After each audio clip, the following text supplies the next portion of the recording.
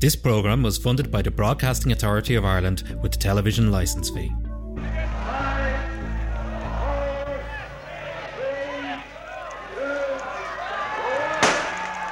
Over 2,000 athletes from all over the country took part in the marathon. It started at noon in St Stephen's Green, and the runners made their way to the Phoenix Park, Finglas, Raheny, Clontarf, Baldbridge, Donnybrook, and returning again to St Stephen's Green. They're going for silver, they're going for bronze. John Tracy has 100 metres to go. In the past, Ireland have won bronze medals. John Caldwell, Freddie Gilroy, Sox Byrne, Jim McCourtney Russell. They've won golds, Pat O'Callaghan, Point, Bob Tissell, Ron Delaney. They've won silvers with John McNally, Fred Teague, Wilkinson, and for the 13th time, an Irish medal goes to John Tracy. The crowd stand to the Irishman from Billierstown and Waterford, the little man with the great heart. We paved the way for Tracy. You know, a lot of people who had kind of qualified for games and runners that John Tracy probably would have considered ordinary type runners, and he could see, well, geez, they're qualifying for this, that and the other, and here am I, and bang, he comes out and produces the performance. Back then, we were kind of seen as the Kenyans. The whole thing was to get Irish athletes. We trained hard, very hard, and raced fairly frequently. I think we just had a hunger, we just wanted it. I always think too what we had was a great sense of belief in ourselves. I was 18 or 19 at that stage. Marathon was the distance that was going to suit me. You know, I did the cross country and all the other stuff, the faster stuff before that. Marathon running has never been as popular in Ireland as it is today. In 2016 alone, 20,000 people ran the Dublin Marathon.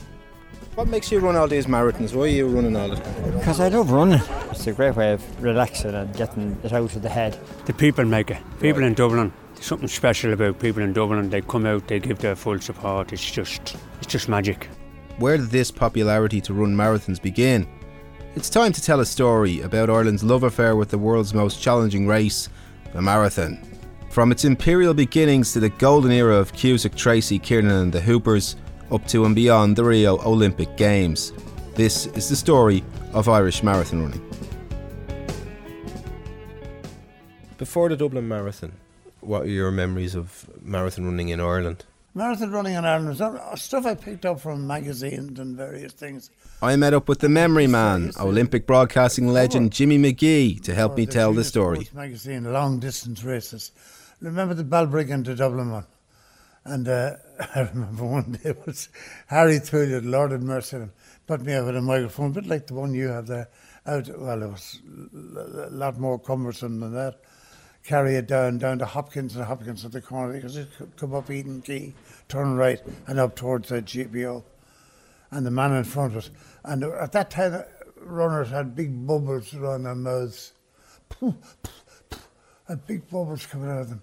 And this fellow was up front, and I took an idiotic Jimmy to run beside him and ask him questions. How are you feeling? I said, you must be worn out. When he got to the pillar, he was able to say 2 words, and the second one was off. And it was a memory that I have of the marathons, but the Billy Morton, but the thing being closed and the boys arriving at the stadium and the place being closed and I have to go look for the key, all sorts of make-up things. And then, of course, with the Hoopers. Dick Hooper was on the Dublin Marathon, was synonymous. And there were some good ones. There was Marr, who ran. There was some, Neil Cusack, of course. Danny McDade was another good runner. And the Hooper brothers were fantastic and who went together to the Olympic Games in Moscow. So there's a lot of things about marathon running that Ireland always, Johnny Hayes, little Johnny Hayes, when Pietro de Rondo, or was it de Rondo Pietri anyway, one way, Peter de Rondo of Italy was helped by the officials in 1908 and Johnny Hayes coming behind him won it. So that was one for us. Marr was another one that was very good. A couple of South Americans. This is before the Africans took over. But Ethiopia and Kenya have their own little battle going on. And God be good to them for it too. But in the middle of all this comes the man from Waterford, Billierstown. And then a couple of lads from Raheny. but they keep it going anyway. And in the middle of it all, let's not forget Jerry Kiernan, who had a great run in Los Angeles, which apart from John Tracy would have been the best run ever. But how did it all start? Here's how the marathon began. Marathon in Greece is where 10,000 Athenians under the command of the Greek strategist Miltiades routed the army of King Darius of Persia in 490 BC. A Greek soldier, Phidippides, was sent to Athens with the joyous tidings. He ran from the plains of Marathon across hills and small streams. The distance of 42 kilometers to Athens, which he ran, subsequently became the modern marathon. As Baron Pierre de Coubertin brought the Olympic Games back to life in 1896, de Coubertin's friend Michel Debreu suggested to put this invented event into the first modern Olympic Games in Athens. This time to run the original course in reverse from Marathon to Athens, which was 40 kilometres, 25 miles in those days. No Irish men were in the field of 17, with Riksbaron Louis, the first winner of the marathon, in just under 3 hours, in 2 hours, 58 minutes and 50 seconds. Louis was rewarded with a gold cup, 1 million drachma, a ton of chocolate, a year's supply of food, 10 cows and 30 sheep. So much for amateurism. 1 year and 9 days after the first modern Olympic Games marathon, the first Boston Marathon was competed for. The granddaddy of all marathons, as the wave of marathon running began to take hold of the world. Here in Ireland, the marathon was already taking its roots. While it would be some 12 years, 1909, before Irish streets and roads would host the gruelling distance, athletics in this country under imperial rule was flourishing, and with that, athletes were starting to move up the distances. The first Irishman that would claim an Olympic medal was a Galway man by the name of John J. Daly. Daly had won the 22-mile marathon from Athlone to Moate in 1902, while winning 4 Irish cross-country championships. Daly took the boat to the USA when he heard that St. Louis would host the 3rd Olympic Games in 1904. Daly surprised everyone when he took silver in the steeplechase. 4 years later, Daly travelled to the unofficial Olympic Games in Athens to compete over the marathon distance. Daly, who travelled without a sponsor, somehow managed to enter the race, even though the USA were not participants. However, the 6-foot-tall Galway man wilted in the Greek heat at 15 miles. By 17 miles, he had dropped out of the race after an ankle injury flared up. In May 1907, the International Olympic Committee and the British Olympic Association agreed that the course would be about 25 miles in preparation for the London Games 1908. While the organisers hoped to start the race in Windsor Castle with the permission of King Edward, so that members of the public would not interfere with the start, however, the organisers also wanted the race to finish in the Olympic Stadium in front of the Royal Box and the normal finish point for all track races. That was measured pretty easily, as the organisers decided to use the Royal Entrance. However, shortly before the Games, it was realised that the Royal Entrance had no entry to the track. To solve this, a route from the road onto the back diagonal to the finish was installed. This additional route was 1 mile, 385 yards, and it meant that the marathon would be 26 miles plus the 385 yards, a distance that remains until this very day. When the American Johnny Hayes, little Johnny Hayes, the son of 2 immigrants from Neenah, crossed the line for gold, he had completed what is now the standard marathon course. However, Hayes didn't take gold that simply. Italian Dorando Pietri was the first to enter the Olympic Stadium, critically taking a wrong turn. After turning around, Pietri collapsed several times. Jack Andrew, the clerk of this course, and Dr. Michael Burger of the Irish Amateur Athletic Association assisted Pietri over the line. Hayes protested against the Italian, who was promptly disqualified, meaning Johnny Hayes of the Irish American Athletic Club was Olympic champion.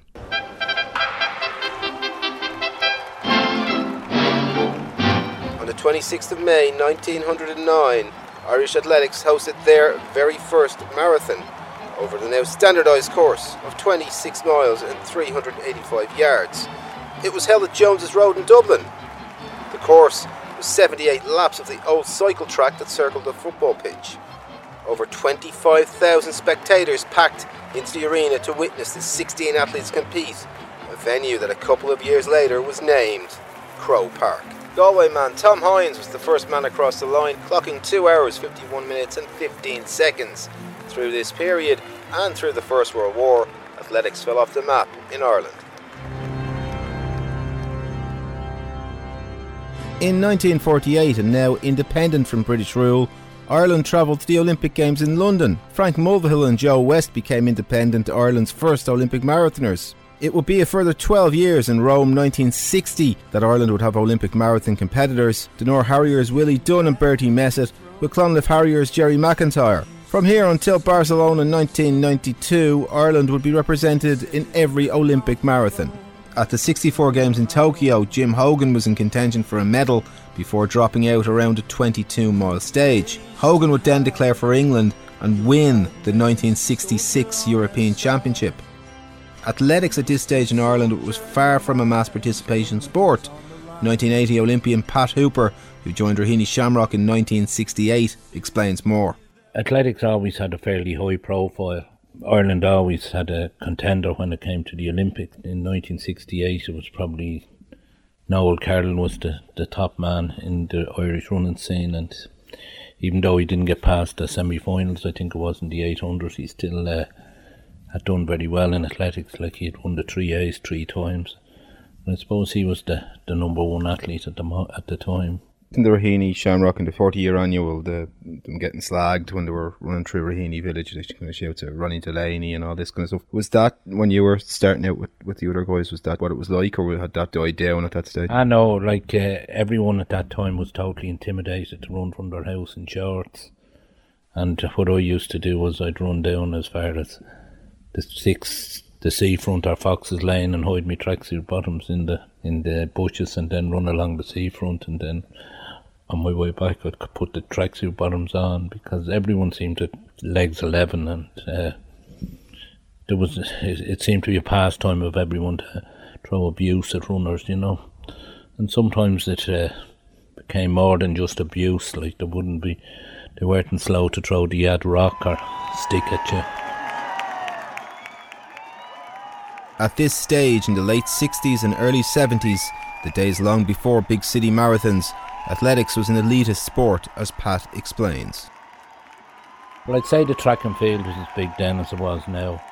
The standard in the road races was good. Like, you weren't really tolerated if you couldn't break 6-minute miles, you know, not like now. And unless you could run, if you couldn't run less than 6-minute miles in road races, you really weren't appreciated and really weren't wanted. And that was one of the harsher lessons of it, you know. So if you couldn't break 36 minutes for 10k, there was no point in you running in races, because you weren't really tolerated. Pat Hooper's first major marathon victory came in the old Dublin County Marathon in 1975, some 5 years before the first Dublin City Marathon, with just 12 athletes competing. Well, the route was from Finglas to Ashbourne. We started in Finglas village and we went straight out the old Ashbourne road, which was the old Dublin to Donegal road. We went about 3 miles beyond Ashbourne, did a U-turn and came back. There was only 12 in the race. Second and third one were your club mates, Jim and Con Power. They ran 2:30 and 2:31, so they were fairly good. They were good athletes. The course wasn't designed, obviously, for 2:10 marathon running. This was whoever came across the line was the champion, and that was it. Well, people had ideas, like you wanted to break 2:30 for starters. Running sub 2:40 was still regarded as a good marathon. You aimed to break 2:30, and I knew if I by the time I'd go that it would put me in contention for the Olympic Games. So prior to that race I had teamed up with Jim McNamara, and we were doing training sessions which were totally unheard of running 24 miles on the Saturday and 26 or 27 miles on the Sunday. So I noticed that an awful lot of runners couldn't get the distance. That was mainly because they weren't prepared to do the long run. Doing the long runs takes an awful lot of mental strength, because it means that you're out for nearly 3 hours on the road. So that means if you go out on a run at 10 o'clock, you're not going to get back till 1 o'clock. And there's not many runners could hack that, and still can't. And that's one of the reasons why the standard has dropped. That myself and Jim McNamara had started that, and we trained very hard that winter, and I felt like he had a phenomenal run when he ran 2:14.56 in the national trial. I felt I should have run about 2:17 that day, but I was very naive, and I wore these very light shoes and my feet cut up very badly, and in the end I had to settle with 2:21. Still was very good running for a 23-year-old. I had to laugh. George Hamilton was there in Rio talking about the Olympics and about the Galen Rupp had a lot of holes in his string vest, and George came out and said, of course, you know who started off this? He said, Neil Cusick. When he wore the string vest in Boston, it was a string vest I got in Dunn's stores, and saw the Shamrocks onto it the night before. By the early 1970s, Irish athletics was on an upward curve. American colleges were signing up Irish athletes, and at East Tennessee University, a Limerick man named Neil Cusick was making a huge impact. Cusick set an Irish 10,000 metre record at the 1972 Olympics, but unlike today, he was a young man when he first moved up to the marathon. Well, at the age of 19, 5 of us, we were over there for Christmas in Tennessee, and we probably hadn't the money to fly home, whatever, but we decided we'd go down to Atlanta, Georgia to run a marathon, Peachtree Marathon. I was 19 at the time, and Patsy Durnall from Galway, PJ Lady, Eddie Lady, myself, and this guy, Reverend George Kahn, who brought us down in his Volvo estate. And the night before, we were sitting around. Patsy Durnall said, for the crack, let's write down what times we think we'll run. So I wrote down 2:18, and he looked at me and he said, for the love of Jesus, you're joking me. But I ran a world record for a 19-year-old. I ran 2 hours and 16 minutes, 18 seconds. And at that, I actually turned back once or twice. Eddie Leddy was second. I was in great. So that gave me, I had the knowledge that I could run a fast one. In 1974, Neil Cusick became the first Irishman to win the Boston Marathon. To this day, Cusick remains the only Irish athlete to have broken the tape at the granddaddy of them all, and he remembers it very well. I'll tell you a good story about this one now. Pat McMahon, who lives in Springfield, Massachusetts, he was a teacher, well retired now. He was second in 68. Alvaro May, a Mexican, beat him. I think it was a sprint finish. But he met me, they corralled the top 40, 50, whatever, into the school at Hopkinton. And he met me inside, and he came over and he said to me in his great Boston, like, "Hey Neil, how you doing? Pat McMahon here." I said, "How are you, Pat?" He said, "How do you think you're going to do?" I said, "Pat, I think I'm going to win." And I could see the look on his face as if to say, "You arrogant son of a bitch." But I've met him several years gone back since I've gone back and stuff, and you know, they're really throwing a big party. But the thing, it's a start, like Heartbreak Hill is at 18 to 21. That makes it such a different marathon because you have a 3-mile climb at a time when you're beginning to maybe fatigue slightly. And the crowds, it's lined from start to finish, and the crowds are just, and I know when you're running, you're so zoned in. As you get closer and closer to Boston, the crowds get thicker and thicker and thicker. And it finished at the Prudential Centre. I remember coming in around, there's a kind of a zigzag into the last mile. When you turn around and see the finish line, you're still about 800,000 metres to go. And it's just such a buzz when you're coming in. And I remember I could just get my hands up over my shoulders. And there's a great picture at home actually of me crossing the line. There's 2 policemen up and 2 horses beside me, and a lot of horse manure down at the ground.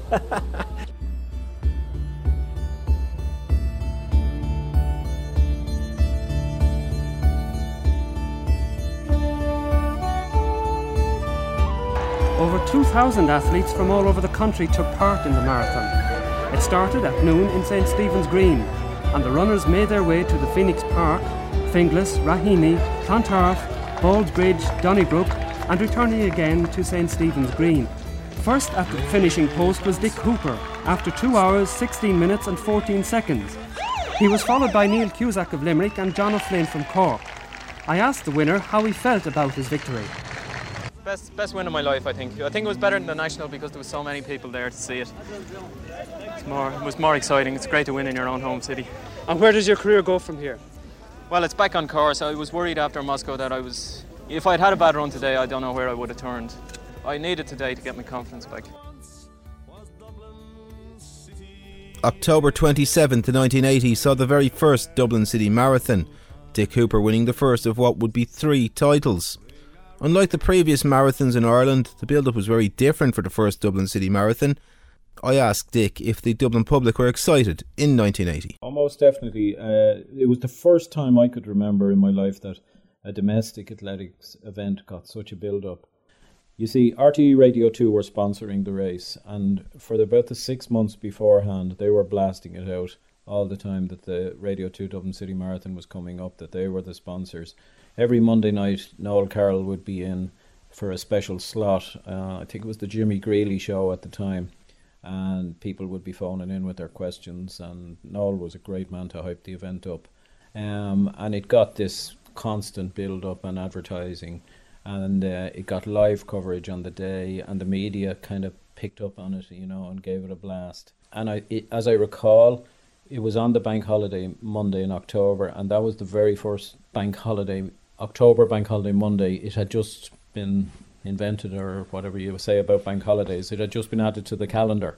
So here was our first bank holiday, October bank holiday Monday, and here was an event for people to go watch and something to do on the bank holiday Monday. So it did attract huge numbers, and I have a recall of people, dashing out of their houses. They were obviously inside listening to this radio commentary. The commentator was saying the race is approaching, wherever it was approaching, coming down Collins Avenue, down through Finglas, on down through Killester, into Raheny and all that. And you could see the people coming out of their houses, dashing out to see it. And obviously then they stayed for the runners behind. And it was all the talk in the days after about the crowds that had come out to see the Dublin Marathon. And suddenly I was this guy who won the first Dublin Marathon. And I'm darn glad I went in that first Dublin Marathon. Do you remember at what stage did you think that was in the bag? Yeah, I actually won well in the end. Neil Cusack had been running very well in the lead up to it, and I think that a lot of people coupled the fact that I wasn't too long coming off the Moscow race, and that he'd raced well over the summer, and he was running faster than me over 10Ks, and he ran a particularly fast 10 mile up in Ballyshannon a few weeks before. So I think the commentators were inclined to think he'd a fair old chance of winning it, and he had the pedigree, of course. So there was Neil Cusack and Mick Byrne and Jim McLean and myself. So there was 4 of us got clear of the field pretty quick, and it turned into a right old burn up coming down off Collins Avenue. When we got to Raheny, was 15 miles that year, I remember, and myself and Jim McLean went through Raheny together. Now, when it came down to myself and Jim, I was pretty confident I could win it because I had a reputation for finishing strongly. Jim had a record for struggling over the last 6 miles. So, I was in the ascendancy really from that point. If he hadn't got me broken by about 15, then the advantage was going to swing to me, and I was acutely conscious of that. Then, of course, I got the buzz and the adrenaline feed of going through Raheny. That year it went down Watermill Road and down onto the coast. So I think I broke him somewhere around the bottom of Vernon Avenue on the way back in towards town. And so I must have run the last 7 or 8 miles on my own, and I knew I was well clear, I was in control, and I drank up the atmosphere that went with it. I was confident that that day, once I had Jim broken, I wasn't getting any danger signs from behind. People were telling me I had a couple of minutes lead and stuff like that, and so I got a chance to really enjoy it and to appreciate what was happening, and it was just one great day that I will never forget. Ireland had caught marathon fever, and with the likes of the Hooper brothers, Neil Cusack and Jerry Kiernan, the Irish team was becoming increasingly strong. The 1984 National Marathon also doubled as the Olympic trial. The record books record Dick Hooper as the national champion, but as Dick explains, it wasn't that straightforward. For want of a better word, the king of the marathon, domestically at home. Then Jerry arrived, and we ran for clubs that were competitive with each other. He was Kerry, I was Dublin, he was Southside, I was Northside. There was loads of little rivalries there. Everybody considered that it would be a 2-horse race, which it turned out to be. So he won the race by 8 seconds in the end, and it was a right old battle.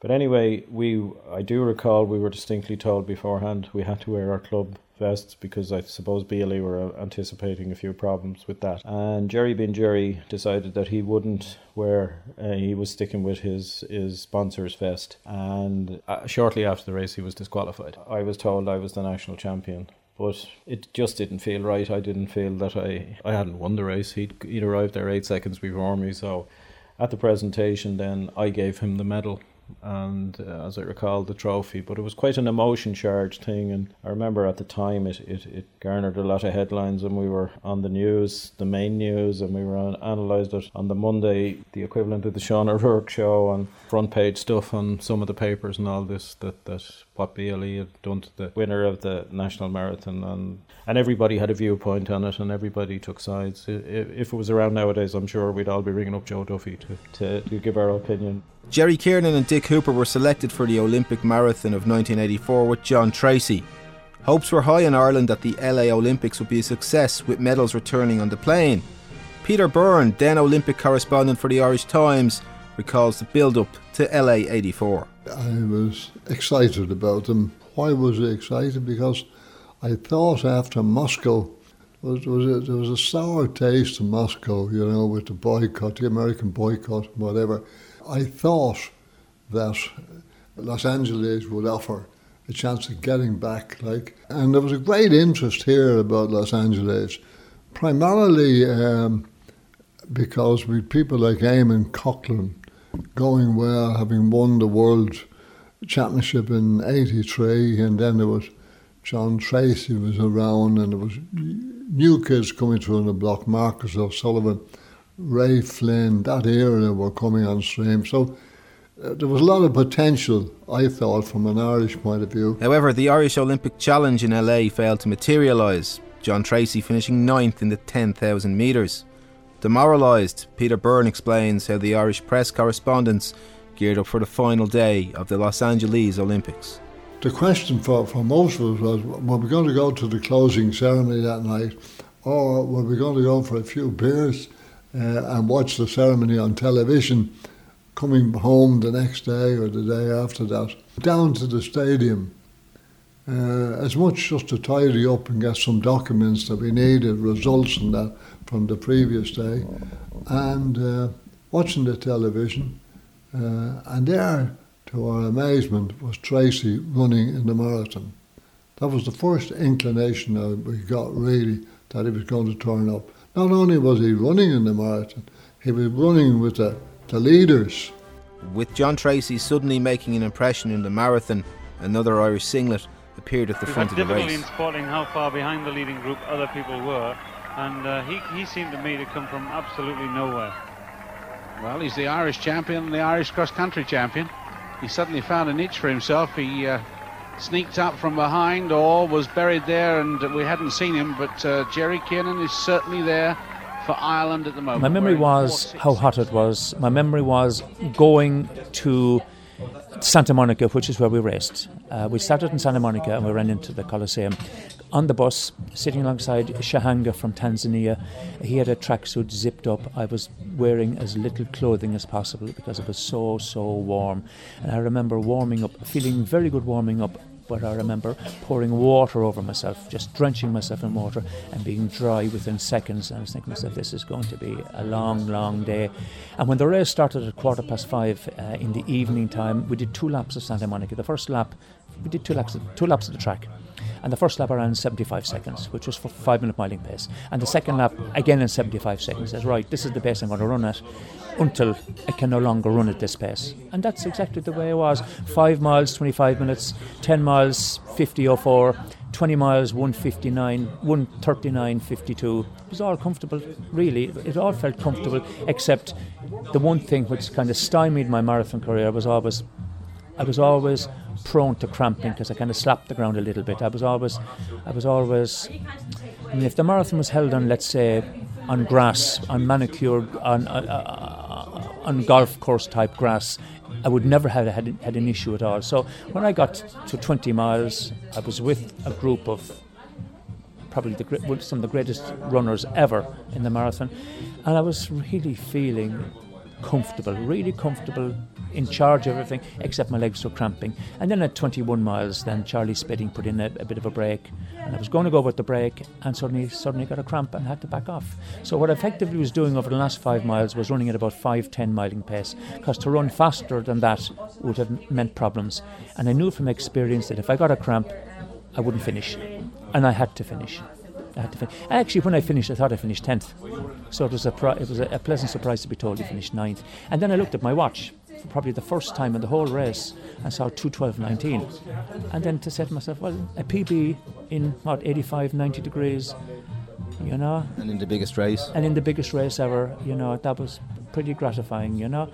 And then, of course, typically with me, within, I suppose, half an hour, a whole series of what ifs came in, you know, because I looked at Charlie Spitting afterwards thinking, you know, what did he have that I didn't have? Why couldn't I beat him? Why couldn't I have been higher up, you know? So in one respect, before the race, if I was told top 10, I take it.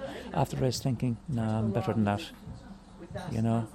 So, and immediately afterwards as well, I said, okay, I can win a medal in 4 years' time. But in 4 years' time, I dropped out of the trials, you know, so that's the way, carpe diem, you know. With Jerry Kiernan finishing 9th in what would have been Ireland's greatest performance in the Olympic marathon, John Treacy wrote himself into folklore as he landed the silver medal. While surprising the world, the two-time World Cross Country champion had it planned out all along. 1983 I went back to the States, having struggled for a couple of years. We were all kind of training together. It was a group of us, maybe about 20 of us training together, trying to make the Olympic team and what have you. Some were training for make the American team, others the Irish team and what have you.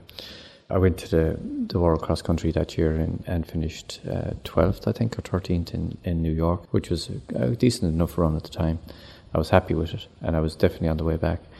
But I was doing all the VO2 maxes and all that, and everything was leaning towards the marathon because of my economy and my efficiency.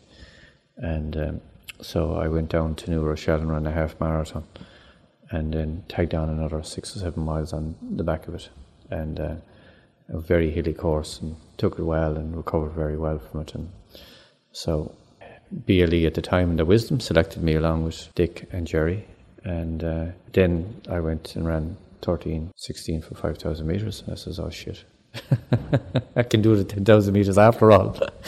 And that didn't, you know, I was 9th in the final. And so I went into the marathon with sore calves.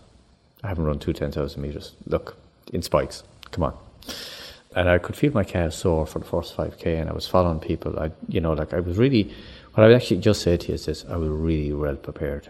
Like, I was doing 29-mile runs. 26-mile runs were kind of normal, right, in training. So I had, like, I wasn't telling people what I was doing, but I had prepared for a marathon. And really, the only kind of difference that I had made was I had extended the long run. Instead of doing 21 miles, I'd gone to 25 or 26 miles in training. And sure, you know, it's remarkable. In those days, you'd be clipping along and you'd run 2:42 for 26 miles in training. Easy, chatting to people. Like, it just kind of just shows you the kind of shape that we were in at the time. You know, like, that's what you'd be running, you know. You'd be chatting away to people. Now, that'd be easy running, right? Chatting away to people and doing that. But I remember in June of that year doing a 29-miler in a very hot night. And I ran 10 miles with Richard O'Flynn at the start, and then I ran another, whatever it was, 19 miles with another group of people. But just, it's putting yourself through that type of thing. When the marathon, I was in the marathon, and I was following Salazar early on, realised very quickly he wasn't going well, and then I followed Di Castella. So I was just following early on, and then around halfway I found myself up with the leaders and in the lead, and I said, oops, get back into that pack. And I got back into the pack, so I followed. So essentially what I did was follow, because I didn't have the experience, and basically my kind of idea was to say, stay with the pack, until you fucking collapse, excuse the expression. And that's what I was trying to do. And lo and behold, people started dropping off. Charlie, myself and Lopez were left. And then Lopez moved, and then Charlie and myself fought it out over the last couple of miles. And I was trying to drop Charlie before I came into the stadium because I wanted to enjoy the moment in the stadium. They're going for silver, they're going for bronze. John Tracy has 100 metres to go. In the past, Ireland have won bronze medals. John Caldwell, Freddie Gilroy, Sox Byrne, Jim McCourt, Hugh Russell. They've won golds, Pat O'Callaghan twice, Bob Tissell, Ron Delaney. They've won silvers with John McNally, Fred Cleet, Wilkinson, and for the 13th time, an Irish medal goes to John Tracy. The crowd stand to the Irishman from Billerstown and Waterford, the little man with a great heart. I would have liked to have gone into the stadium and enjoyed the experience around on the stadium, to be quite honest. But it was all down to the fight for the silver medal. And but I think the remarkable thing after was that when I did come back to Ireland, everyone was congratulating me on my win. They had forgotten that Lopez had won and that I was fighting for second, but everyone said I won because I'd beaten Charlie in the stadium. So we'll take it. We'll take it. With it well after midnight in Ireland and the stewards holding John Tracy up on the track, for sports journalists, including Peter Byrne, their working day was only beginning. It's now something like 1:45 in the morning, Irish time, coming up to 2 o'clock. And the first edition is gone, the country edition in the Times, so that's out. But the city edition, the Dublin edition, would be off the stone and ready to go to be printed somewhere around 2:30, 20 to 3. So get on to the office. Normally there would be copy takers there, you dictate the story to them. And he said, look, it's over here by me. He said, you're over there. And I said, can you dictate a story for me just now? He said, not in 5 minutes, no. I said, okay. So off we went, and I was delighted because that was the kind of challenge I loved on big nights in sport, to be able to do it, to respond to an unexpected situation. Years later, remember covering the World European Cup final between Manchester United and Bayern Munich in Barcelona. Same thing happened and had to change course in the last minute. Same thing here. So it dictated the story. Even more remarkably, they put it on the front page of the Irish Times with a carryover inside. Now, to that point, sport, to my recollection, had never ever appeared on the front page of the Times. Never. And they thought so much of this story that they ran it across 8 columns on top of the page one and then carried it over. And they were apparently very happy with this. And it had come so unexpected. You know, if you're expecting these things, it's great and it happens, brilliant. But when it's not expected, when I look back on my career in sport and sports reporting and sports writing, I would look back at John Tracy's run in Los Angeles that day as one of the great examples of grit, courage, as I say, class and commitment. A wonderful ambassador for our country was John Tracy. While Dick Hooper's race didn't go to plan, the result at the front of the race caught the Dubliner out, as John Tracy recalls. And I love Dick, as you know, and Paddy. I consider both of them really, really good friends. And now I don't blame Dick for this. Dick walked up to me after the race and said, how'd you get on? And I said, second. And he looked at me and he asked me again, how did I get on? And I said, second. And he just kind of walked away from me. And then I saw him asking someone else. Winner of the silver medal, representing Ireland, Olympic champion John Tracy. And that is the first medal of any kind for Ireland in these games. John Tracy from Waterford County, where the crystal comes from. Juan Antonio Samaran, the president of the IOC, giving him his silver medal. 1984 saw the very first women's Olympic marathon, Regina Joyce and Carey May both wearing the green singlet in Los Angeles.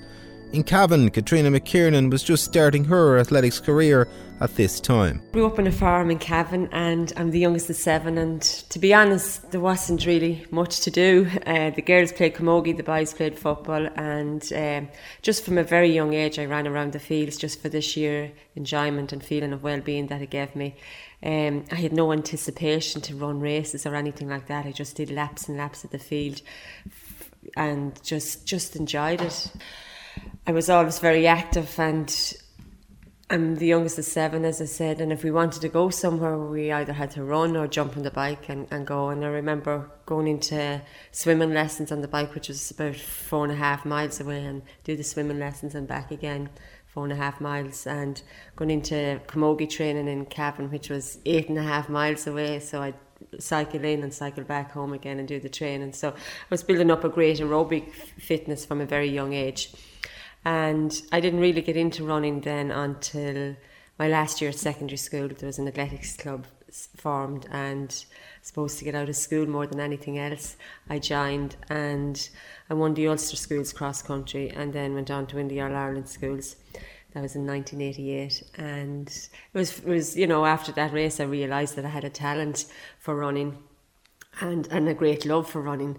I just coached myself for those races and just used to run around the fields at lunchtime, and then also when I come home from school, I knew the race was 3,000 metres long for the All-Ireland Schools cross country, so I reckoned it would take me about 10 minutes or so. So I used to warm up for a little bit and then run as fast as I could for 10 minutes, and that was my training every evening.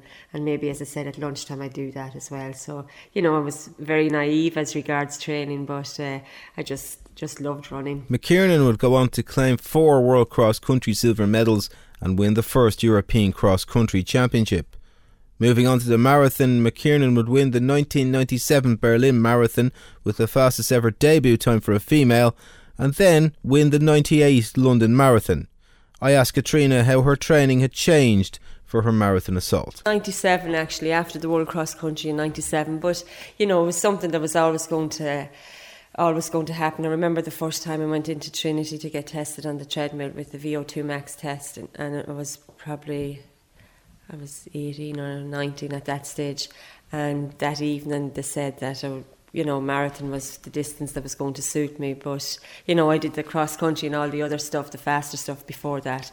So in 97 then, after the World Cross Country, I think it was 7th or something like that, or 6th, I'm not so sure, and I decided after that, it was after winning 4 silvers and then going to 6th or 7th, so it was time to make a change. So it was after that was on in Italy somewhere, the World Cross Country, and it was then I decided to do a marathon, and Berlin then was the first one in September.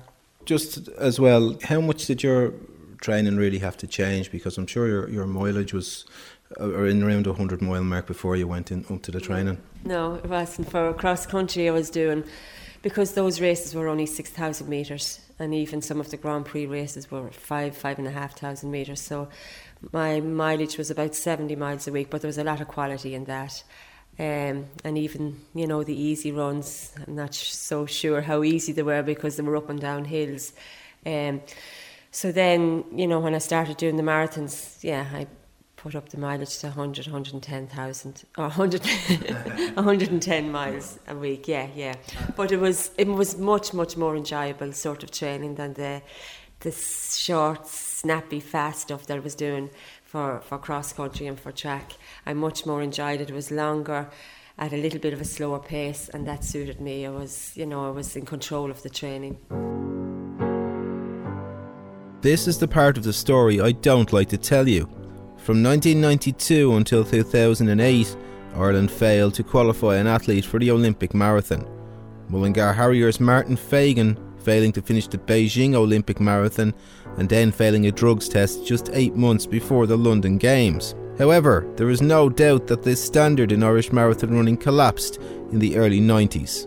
I first asked Pat Hooper why he believed the standard collapsed. I firmly believe that the standard of coaching is very poor, and there's no coach would go out and get his athletes to do the train of 21 miles on a Friday, 24 miles on a Saturday and 27 miles plus on a Sunday, and that's the type of training that you need to get athletes up to that level. Secondly, I think a lot of athletes take up the marathon far too late in their careers when they're not able to give it the time due to family circumstances and basically having, as you said yourself, burning themselves out of 5 and 10k runners. But I would say basically the number one point is that most runners are not prepared to do the hard training.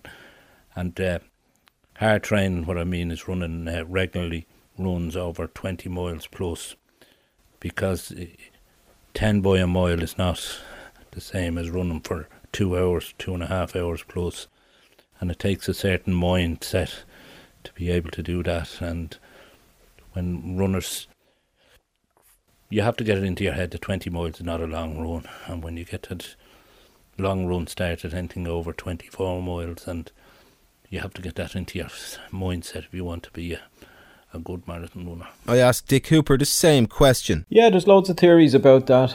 My theories are pretty simple.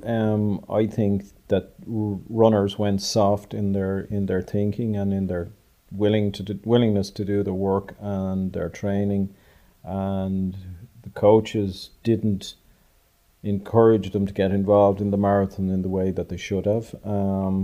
And a whole generation really of prospective marathon runners was lost to the sport through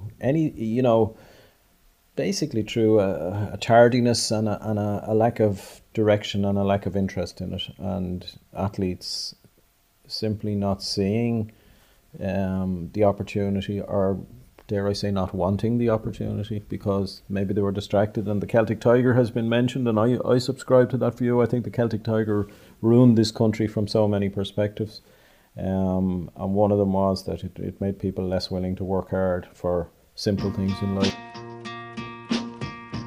Now settled into a coaching role, Dick, backed by the Dublin Marathon organisers, is part of an initiative called Marathon Mission. Since Marathon Mission was founded in the run-up to London 2012, it has helped 10 Irish athletes on the road to the 2012 Games and to Rio 2016. You know, there was a softening there, and there was a lack of direction, and there was a lack of recognition of opportunity. But I go back to the thing really, athletics is an individual sport, and if somebody wants something out of the sport, they surely should see where opportunity lies and go after it, you know. And I think that's what we've succeeded in doing with Marathon Mission, in that we've got people thinking now, there's opportunity for me, there's a chance for me to qualify for a major games, or, you know, do something different. Or imagine Sean Hare winning the Dublin Marathon 3 years ago, you know. I would say 10 years ago, the equivalent of a Sean Hare wouldn't have even bothered going in the event, you know. And I've seen how hard the Sean Hares and the McClohissys and the Sean Connollys and these fellas work when they put their head down and go for it, and what they can achieve. And there's a bucket load of those type of people out there, you know. So it baffles me that we had that drought. I hope it's over, and because I think what we've got now is we've got a decent standard but not a great standard back into the event. But the great standard should come because the decent standard is back, and out of the decent standard will come great performances, you know. Sure. A bit like the way Tracy produced it after. We paved the way for Tracy. You know, a lot of people who had kind of qualified for games, and runners that John Tracy probably would have considered ordinary type runners, and he could see, well, geez, they're qualifying for this, that and the other, and here am I, and bang, he comes out and produces the performance that, you know, put him on a different level. And I hope that there's another John Tracy in Irish athletics somewhere there that'll do the same pretty shortly again. Raheny Shamrock's Mick Clohessy, an Olympian in 2016, was one of those athletes assisted by Marathon Mission.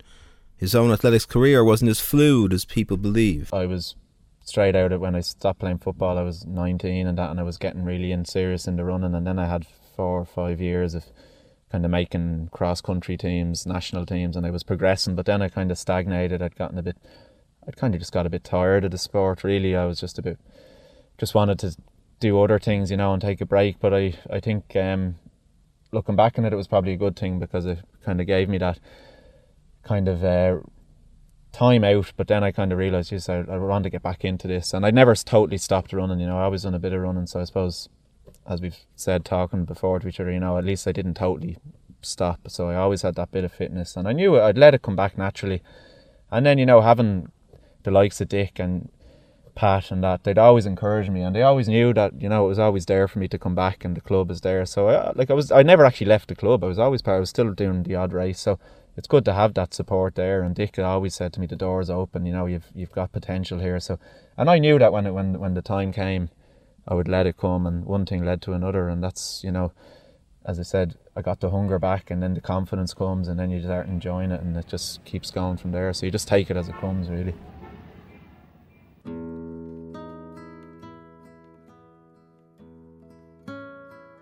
While Rio 2016 didn't go the way Clohessy would have liked, to his great credit, Clohessy finished the race, something that was trained into him as a young athlete.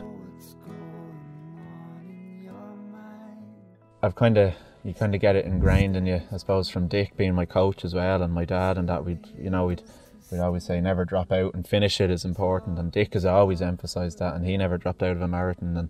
And it was when I realised things weren't going well in the second half, and I kind of felt like I was running on empty, and I felt like it was all about just seeing it out, getting to the finish line and getting it done. That there was, it does cross your mind, but I knew that I'd regret it big time. And I was just thinking, my dad has come down, my cousin, my uncle, Dick, all made the trip to Rio, and then everyone back home. And, people, it meant a lot when, people really, when they saw me crossing the line, I suppose. I didn't realise it, but people were still very kind of proud of me and stuff. And at the time, I was disappointed with my run, but it does mean, I think it stands to you that you finished it out, because dropping out, it can be the easy option, and you can make up excuses then. So, I didn't enjoy really running in. It felt like I was jogging. It was the first time I've experienced that in a marathon, but that's part of the marathon, because my first 3 had gone so well. So, you learn from them ones more than that, and so I think it was good that I grinded it out. Do you find yourself under pressure, Raheny, of such a marathon tradition that you're part of now? Did that add any pressure to you, or did you feel at all that you're coming from such a club with such a tradition?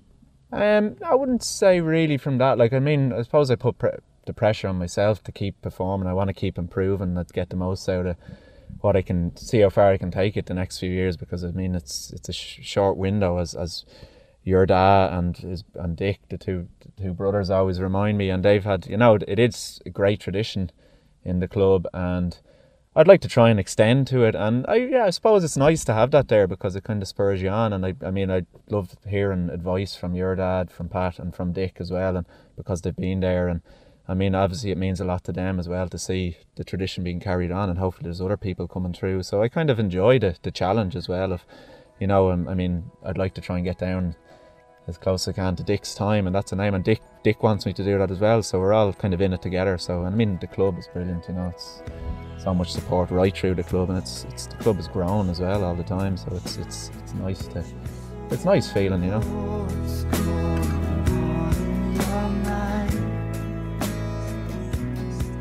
With Clohessy, Paul Pollock and Sean Hare heading to the 2017 World Championships in London, Irish marathon running is on its second coming, and continuing on the road to Tokyo, as someone else looks to emulate John Treacy. This programme was funded by the Broadcasting Authority of Ireland with the television licence fee.